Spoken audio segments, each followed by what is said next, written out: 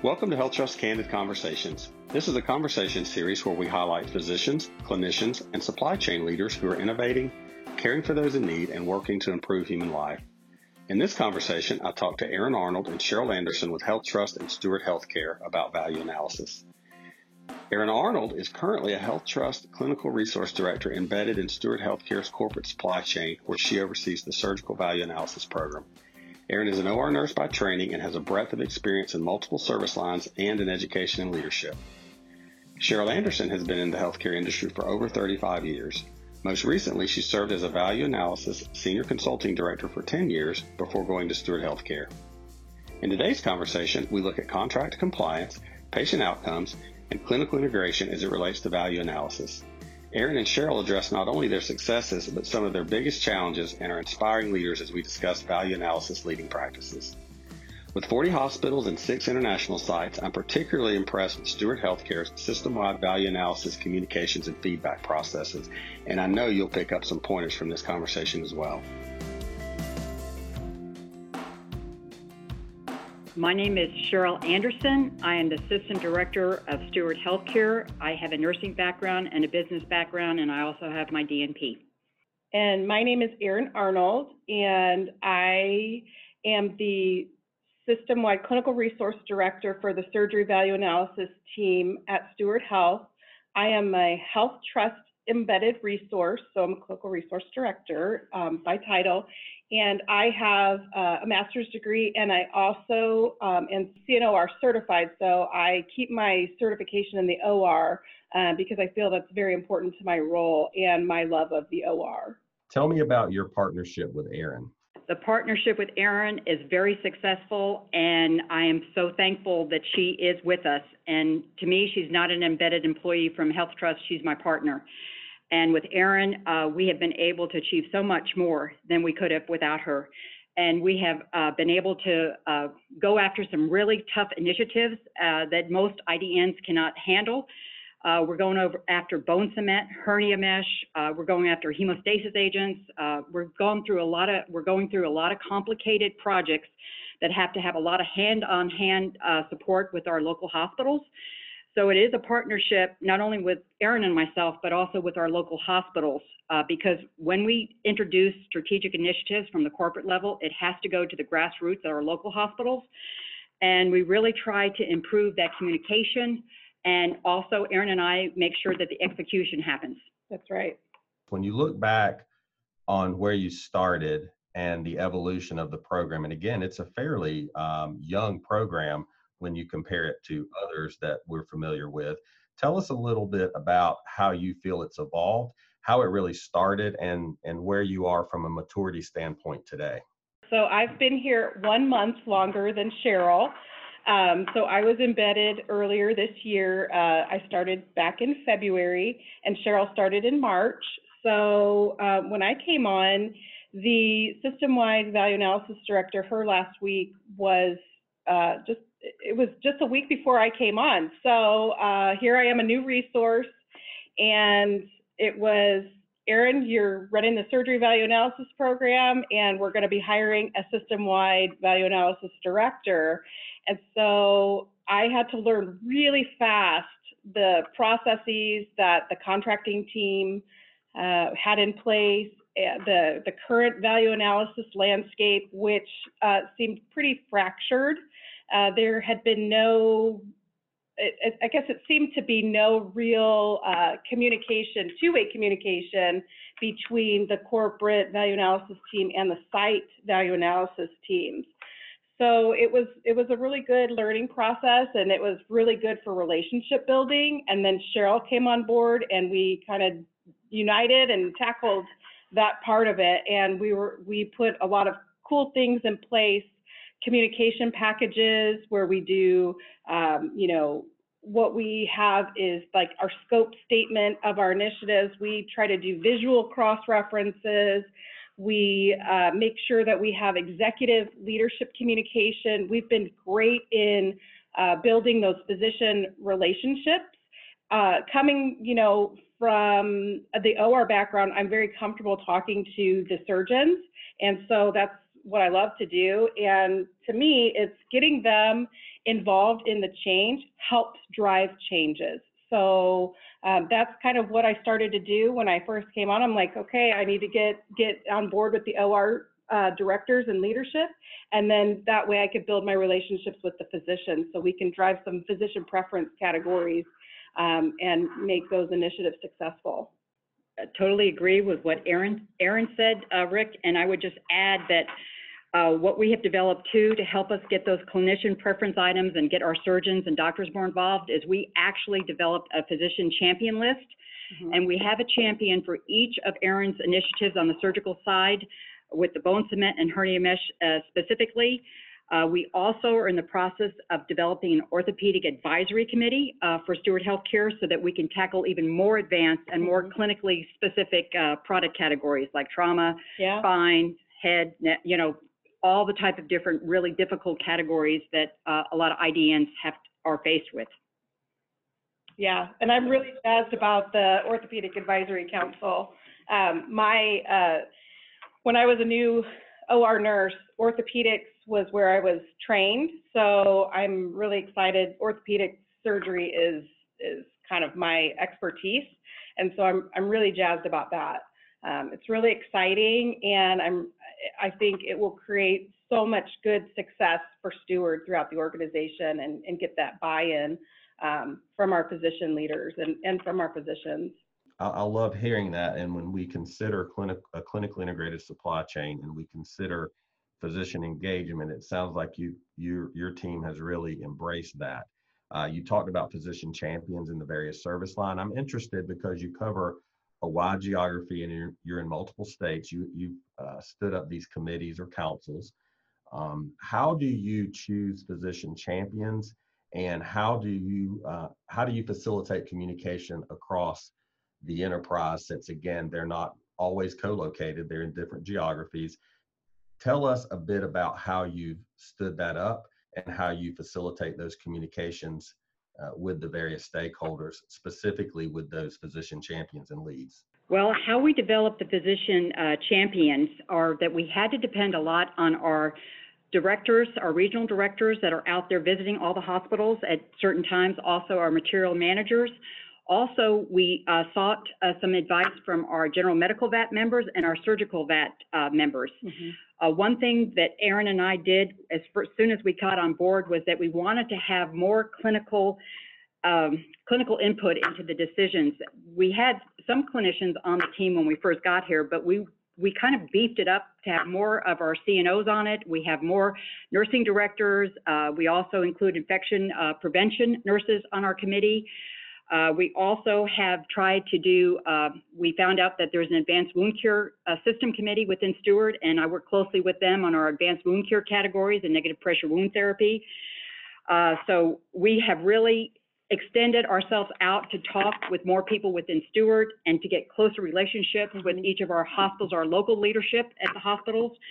How we've communicated some of our projects. Erin mentioned how we have like a conversion package or a contract launch package that we send out when we're doing a major initiative. We also have a monthly newsletter where we communicate again what we're getting ready to do.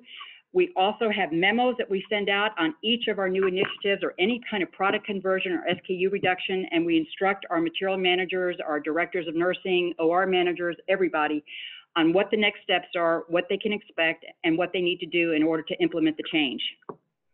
So we try. Erin, what other things do you think we've done? Yeah, I think a lot of it has just been, building relationships, having those one-on-one conversations also with the leadership out there. So if there's any questions, we've built good relationships with our materials directors throughout the system. And so, we have also monthly or sometimes bi-weekly calls with the materials directors, and we're still communicating our initiatives so that if they have any questions or if they can connect us to anybody that has issues or concerns with, our initiatives, or, hey, this isn't working well, or hey, even if it's working well, we want to hear that feedback also.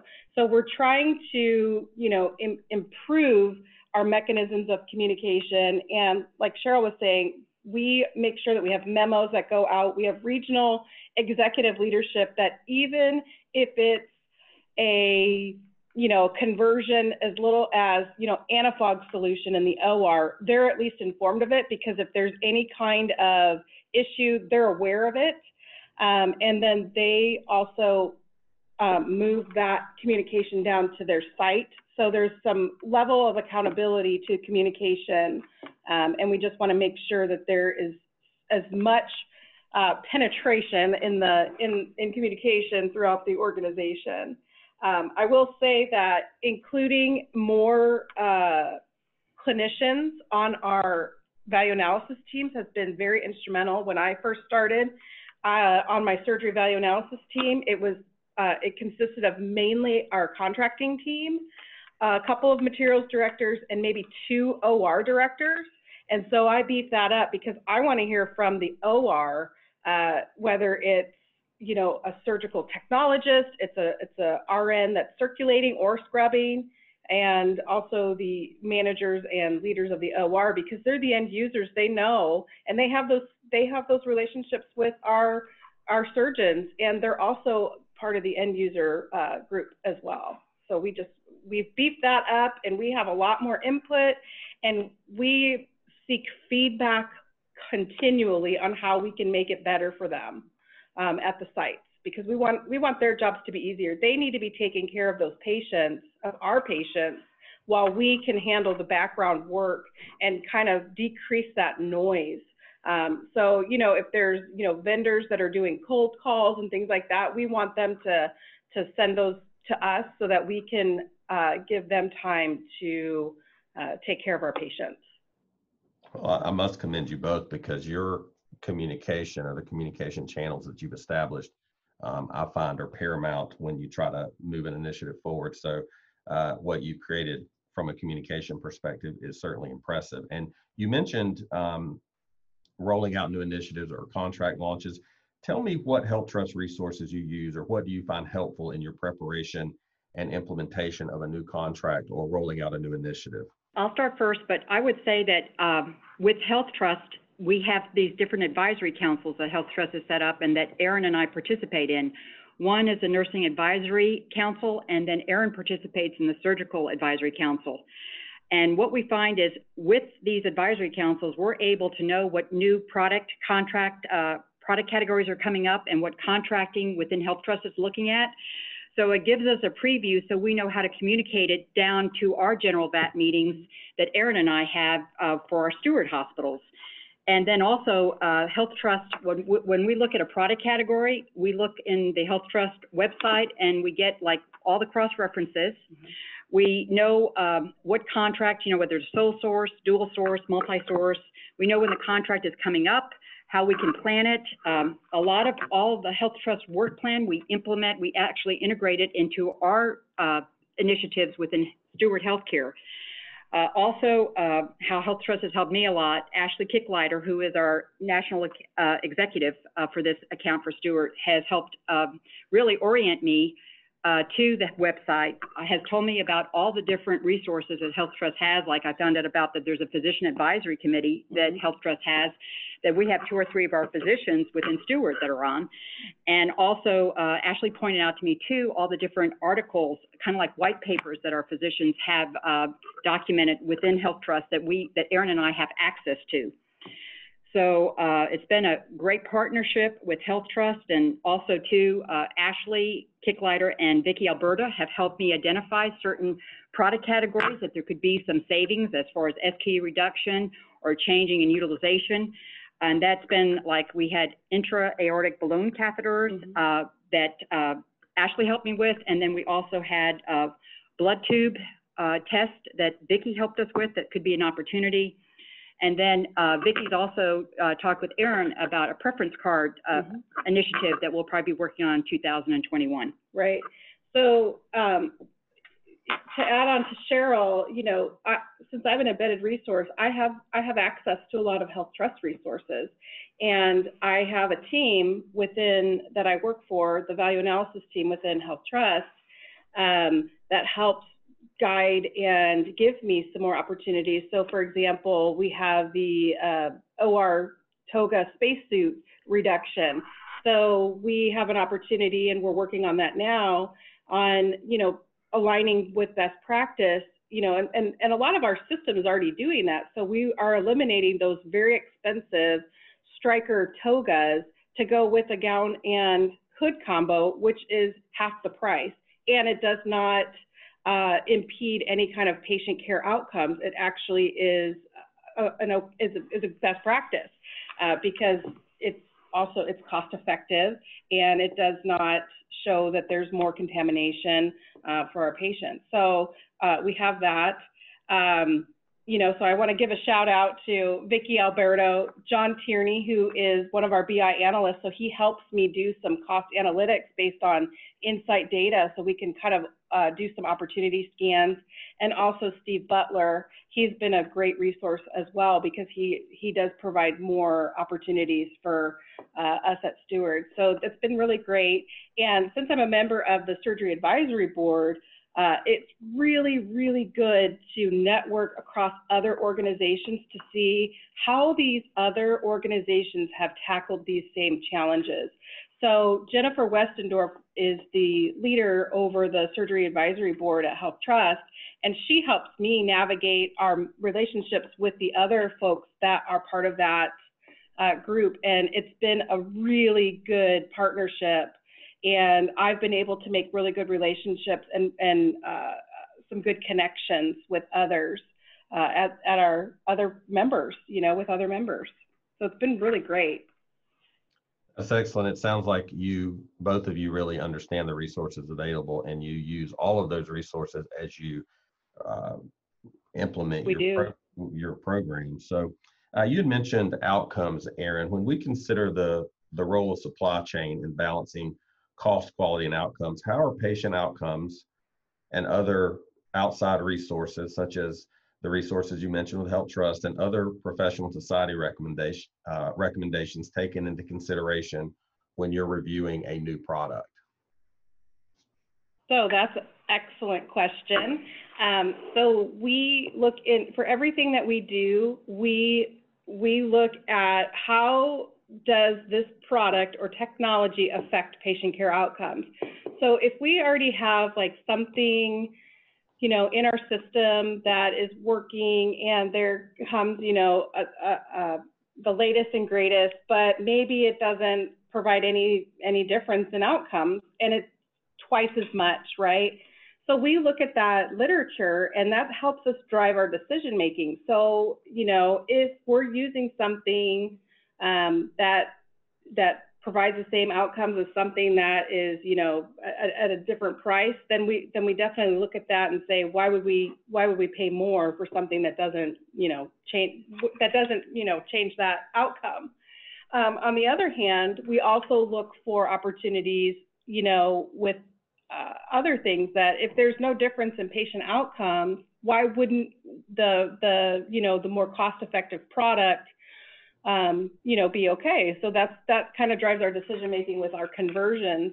But another thing too is, we're clinicians, and data drives our decision making. So we look at literature, we look at data to kind of drive those decisions, and we want to make sure that we're providing our patients the best outcomes at the lowest possible cost. That's what drives us, because, that patient is our center of what we do. And so we want to make sure that we're providing the best value for our patients, so that the cost of care is overall less than, or even our competitors, because we want to make sure that, we're best in class at the lowest possible price. And I would add to what Erin was saying too, Rick, is that we have professional association affiliations. Mm-hmm. Like Erin's very involved with AHVAP. Yep.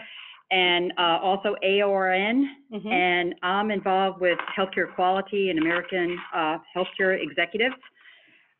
We also use ECRI. We have ValueView that we not only have as a resource here at the corporate level, but we also have it at our local hospitals, so that their local vets have access to that clinical literature. Mm-hmm. and price guide and benchmarking that we have at the corporate level.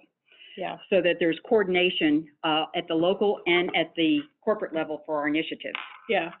And I've used all of the third-party databases for, to evaluate evidence for technology. And honestly, I am agnostic when it comes to any of those databases. They all have their pros, they all have their cons. And so I think that it doesn't matter who you use, but I think it is imperative that you should use some sort of evidence database to help drive that decision, because it just makes your life a little bit easier, so you don't have to keep looking for literature and things like that. Excellent. So you really do have complete data-driven, clinically integrated processes, and you really do, what I hear you say is exploit and really consult all the non-vendor supplied evidence and resources that are available to you as you collate the information to make a decision. As you pull all that information together, how do you share that with your VATs? Well, what we do is we provide the clinical evidence within the PowerPoint presentation, or we might have it as a separate item that's attached to when we send our agendas out and our PowerPoints. Also, within the PowerPoint itself, we'll go through a financial cost savings analysis, and we'll break it down by each facility. We'll also describe the product category itself, what the products are within that category, what products are on the Health Trust contract, what is the strategy with Health Trust. So we communicate all that information to our VATs, both the general med and also the surgical VAT. And we also not only communicate all that information so that they have the financial impact and the patient care outcomes and the clinical evidence, but we also make them vote. Especially for the more complicated categories where you need clinician input. And from that voting, we get that approval to move forward with the initiative.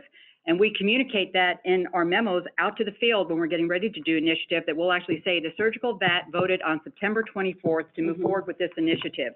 We are now rolling this out to all of our hospitals, and we expect you to do we recommend you do the following steps. Yeah, I would say Cheryl is right on target with that, with what she's saying. Okay. Well, again, I commend you both with the communication processes that you've established, because I think that's a leading practice for others to consider and follow, because as you know and are leading by example, that type of communication is key to success as we look at bringing best value as you described. As you look back on the short time that you've been together in establishing this program, and then look forward, what are some of the biggest challenges, or in a more positive way, opportunities that you see or that you're encountering in your role today?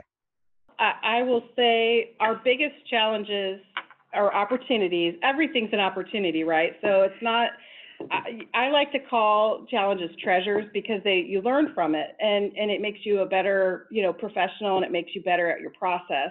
So I think, biggest opportunities is just making sure that our communication reaches our intended users, our intended audience. We want to make sure that, we're able to communicate effectively and make sure that everybody hears the same message. So that's like the communication and consistency of communication in our processes is a big opportunity. Another one is data. Data that drives our decision making. And our organization has been currently transitioning to a sole electronic health record. And so it's been a bit challenging, trying to get timing of initiatives and things like that, but it's helping to look forward to improve process. And then we're also working to implement a sole ERP in the next 2 years. So they're working on the prep of that now. So right now we're currently on 2 different electronic health records and on 2 different ERP systems. So that's really challenging on getting that data to all be accurate, perfect, and everything. So that would be, to me, our biggest opportunity, really.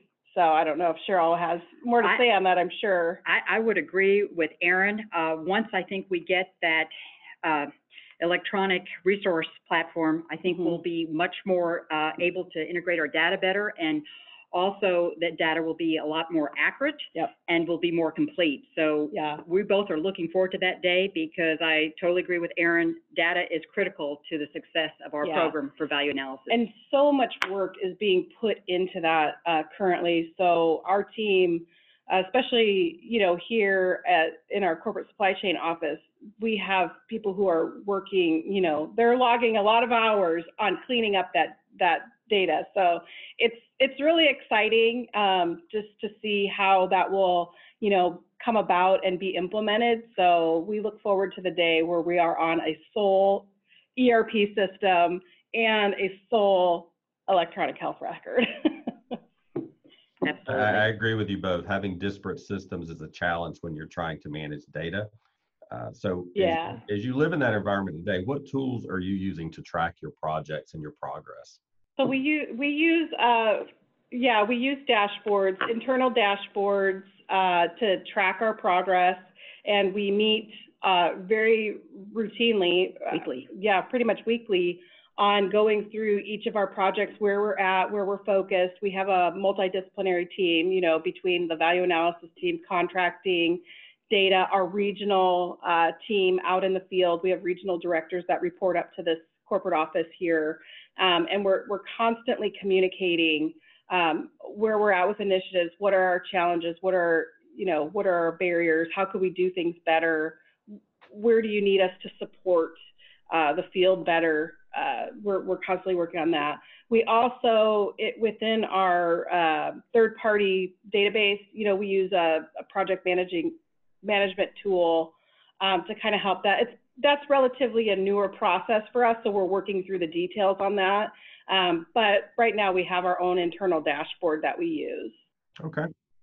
I was just going to add that we also have our director of sourcing and contracting that developed a savings scorecard, and the information from the dashboard is fed into the savings scorecard, or vice versa. The savings scorecard feeds into the initiative dashboard. So we try very hard to communicate where our savings are, where we are with the initiatives, where we are with implementation, because we definitely believe in the faster we can implement the conversions and SKUs, the better savings we can provide to our local hospitals. Yep. Excellent. Well, as I look back, we're soon to enter, or we have entered the last quarter of 2020. As we look back on the challenge this year has brought, and I'm impressed at what you've been able to accomplish with all of the headwinds that we've had in 2020. As you look forward to 2021, what is your vision? What are you working on next? What are your priorities going forward? How do you look to expand your program? We're just working on continual improvement of our communication and processes and making sure that there's consistency in our message. We're working on expanding that physician engagement, especially with that Orthopedic Advisory Council. That's going to be what we're really focusing on in 2021 is just making sure that we have that implemented, and kind of using that. We'll probably expand that to other service lines, which would be wonderful. And then we are also working to improve our time to implement initiatives. So like speed to value, right? Speed to cash. We want to make sure that we're working on improving our processes so we can achieve that, because what we're finding is sometimes, because people aren't getting the communication, or, they're stuck with their own COVID, issues that they have going on, that's really kind of been challenging as well. As, we want to work on things, and they're like, well, wait, we have a surge in COVID cases. So, we want to be mindful of that. But yeah, 2021 is going to be a really exciting year, I think, for us. As we kind of navigate the coronavirus, but also improve our value analysis teams. I would agree with Erin that we're constantly trying to improve our communication and also the speed to implementation. We really are trying hard to get efficient in that process. Yeah.